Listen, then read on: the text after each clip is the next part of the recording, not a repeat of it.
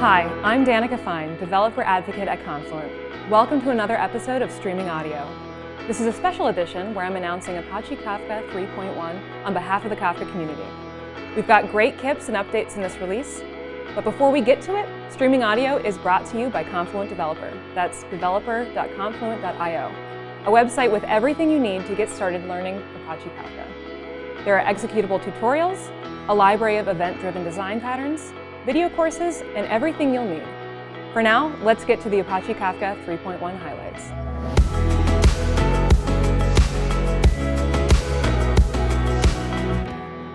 We've got a lot of great KIPs in this release, but we'll stick to just covering a handful of the main ones from both Kafka Core and Kafka Streams. Let's dive in. First up, we have KIP 748, which brings us a couple new broker count metrics: fenced broker count and active broker count.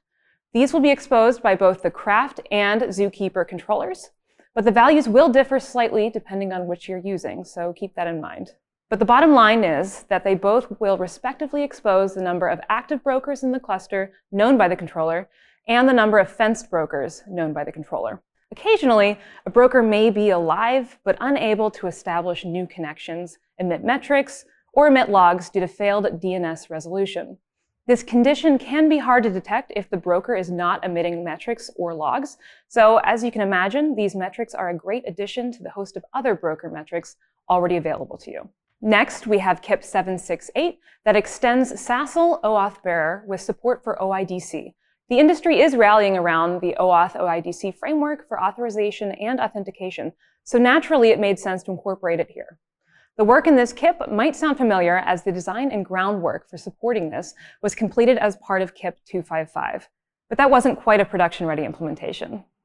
KIP 768 finally implements the necessary production-grade interfaces to allow for out-of-the-box configuration by any Kafka user to connect to many popular external identity providers like Okta and Auth0. Rounding out the Kafka core KIPs is KIP 773, which provides some consistency in the way client metrics are named, specifically where millis and nanos are involved. A handful of metrics will be reintroduced with new names that reflect this. Buffer pool wait time total, I/O wait time total, and I/O time total will now include NS for nanoseconds. The metrics without NS in their name will be available for backwards compatibility only. They are marked deprecated and will be deleted in the next release. Now for Kafka Streams. KIP 763 and KIP 766 come together to make it possible to query state stores for ranges of values, but now with open endpoints. This, of course, makes it possible to select a range greater than or less than a value. The functionality is available in both the read-only key value store and read-only session store. Finally, KIP 775 allows you to use custom partitioners in your foreign key joins. Prior to this KIP, both the primary table and the foreign key table had to be partitioned using the default partitioner. To make this new functionality possible, the custom partitioners will be passed into a new table joined object, which extends named operation.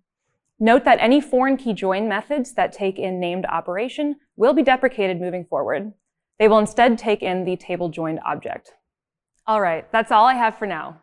As I said, there are quite a few other KIPs involved in this release, so as usual, I encourage you to head on over to our Confluent blog or take a look at the release notes to check them out in more detail. Can't wait to see what you build. That's the summary. Thank you for listening to this episode, and I hope this podcast was helpful to you.